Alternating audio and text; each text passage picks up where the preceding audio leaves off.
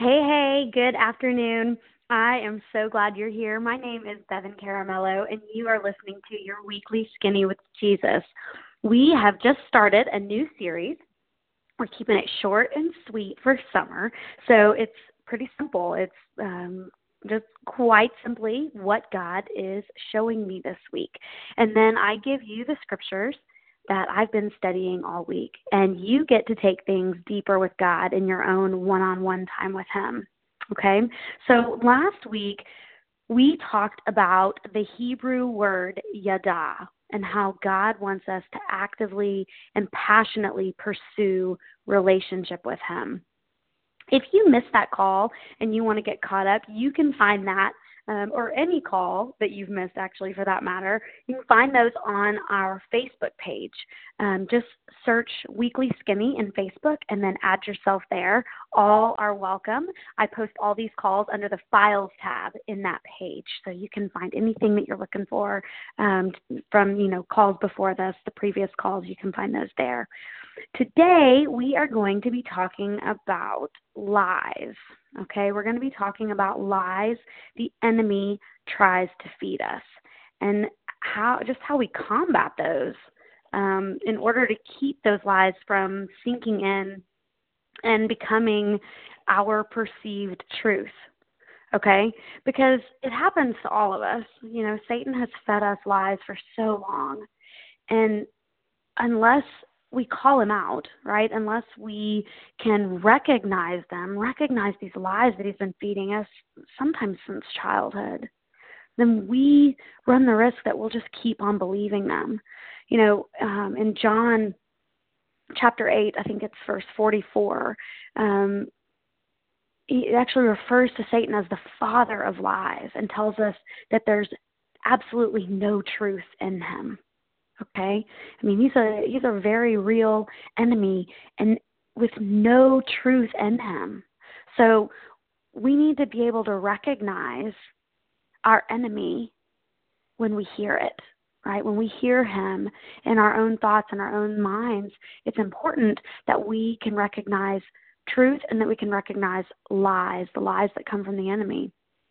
So first of all, we need to know where to find truth, right?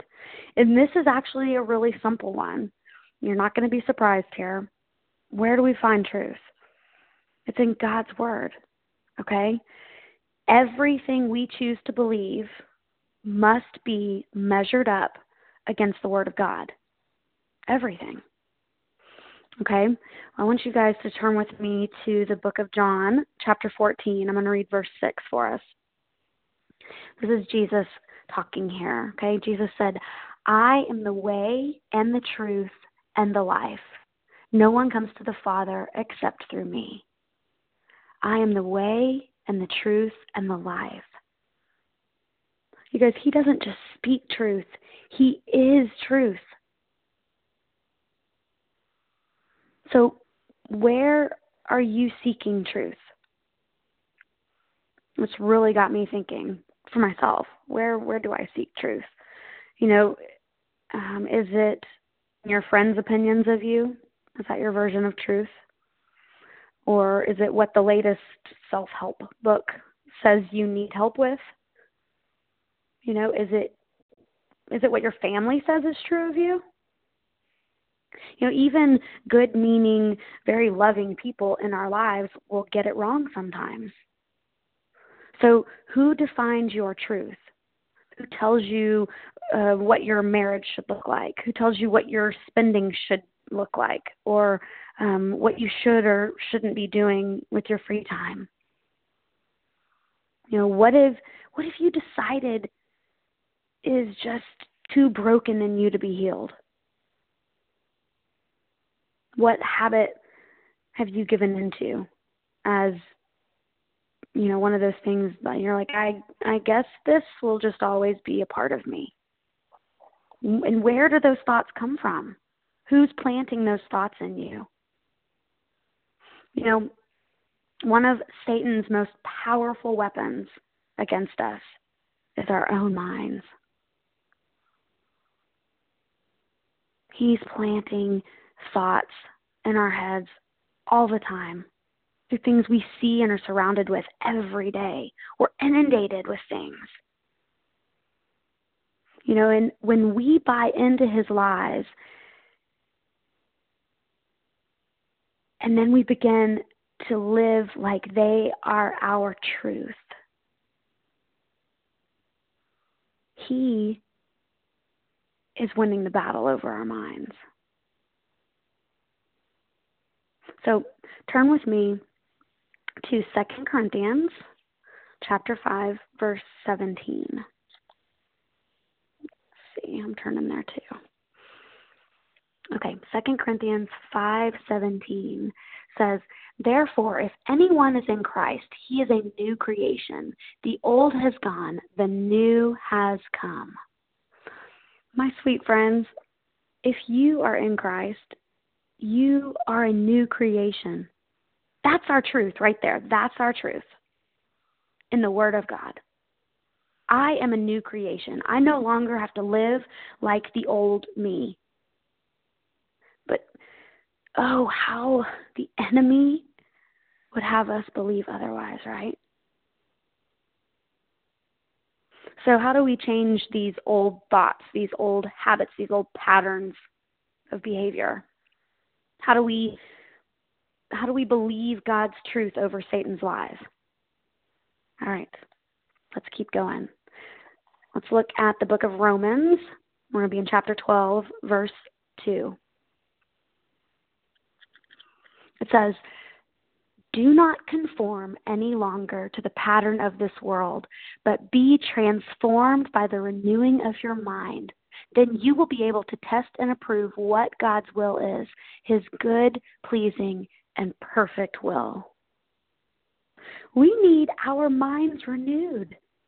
This verse is telling us that God is telling us that a renewed mind, it will transform us. Right? I mean, we need a mind transplant, for lack of a better word. We need God to transform us by the renewing of our minds. All right. Keep going with me. How do we do it? Let's look at Ephesians chapter 6. I'm going to read verses 10 through 12, and then we'll pause for a second. Okay, Ephesians 6:10 says, "Finally, be strong in the Lord and in his mighty power. Put on the full armor of God so that you can take your stand against the devil's schemes. For our struggle is not against flesh and blood, but against the rulers, against the authorities, against the powers of this dark world, and against the spiritual forces of evil in the heavenly realms."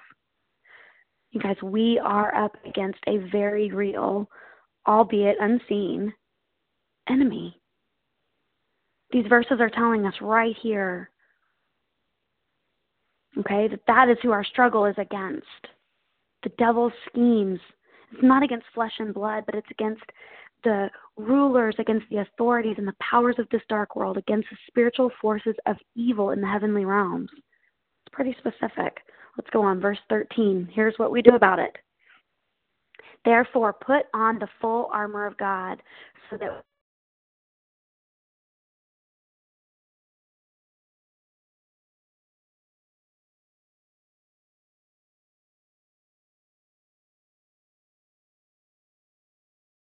fight against this." That's how we fight against the devil's schemes. Now, I'm going to skip ahead a little bit. You guys, in your own quiet time, I want you to continue reading all of those verses in Ephesians chapter 6, okay, from 10 all the way through verse 20. Right now, I want to read verse 17 for us. It says, "Take the helmet of salvation and the sword of the Spirit, which is the word of God." This is our offensive weapon. The sword of the Spirit, which is the word of God. There it is, guys, right there in verse 17. Our biggest weapon, our only offensive weapon, in fact, for fighting the lies of the enemy, the schemes of the devil, is the word of God. But to use it, we've got to know it, right? Okay, turn with me one more place. This is our last verse last place we're going to turn today. Just a few pages over in the book of Philippians, we're going to look at Philippians 4:8. It says, "Finally, brothers, whatever is true, whatever is noble, whatever is right, whatever is pure, whatever is lovely, whatever is admirable, if anything is excellent or praiseworthy, think about such things." These are the things we're supposed to be filling our minds with. You know, how much of God's truth are you putting into your mind every day? The enemy is doing a great job of putting what he wants us to believe right in front of us, right? It's in the line in front of us at every grocery store. It's on TV. It's being thrown at us from every direction. And why do you think he's trying so hard to get our attention, to saturate our minds with all of this stuff? Why? I think it's because he knows he doesn't have a leg to stand on. Remember, the father of lies. You guys, there's no truth in him. So our challenge now is to take this to God in prayer. Ask God to reveal to you any area of your life where you have bought into Satan's lies. And then ask him to lead you to Scripture that will defeat those lies and flood your mind with truth. Flood your mind with what he says is true about your marriage, what he says is true about your parenting, what he says is true about the way you should be conducting yourself at work, what he says about forgiveness. All the things that we deal with every day, the answers are in his word. That's our challenge. For me too. Let's ask God to reveal these lies, and then let's trust him to replace those lies with his truth.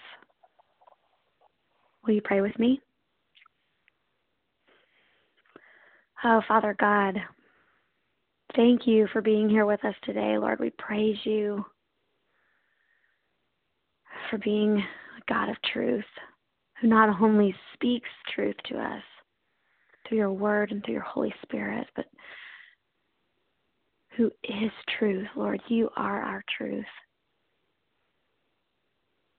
Father, we just praise you for that this afternoon. And Lord, we just boldly come before you and we ask that you would dislodge lies that we've believed, maybe even since childhood. Lord, just dislodge lies that have seeped in, and maybe they run so deep that we're not even aware of them. Will you reveal them to us, Lord? And then will you please replace them with your truth? Will you lead us to your scriptures, different scriptures for each one of us, to pour that truth into us where we need it most? Father God, I thank you, Lord, for each person on this call and each person who's going to listen to this call in the weeks to come. I thank you, Lord, for this time together.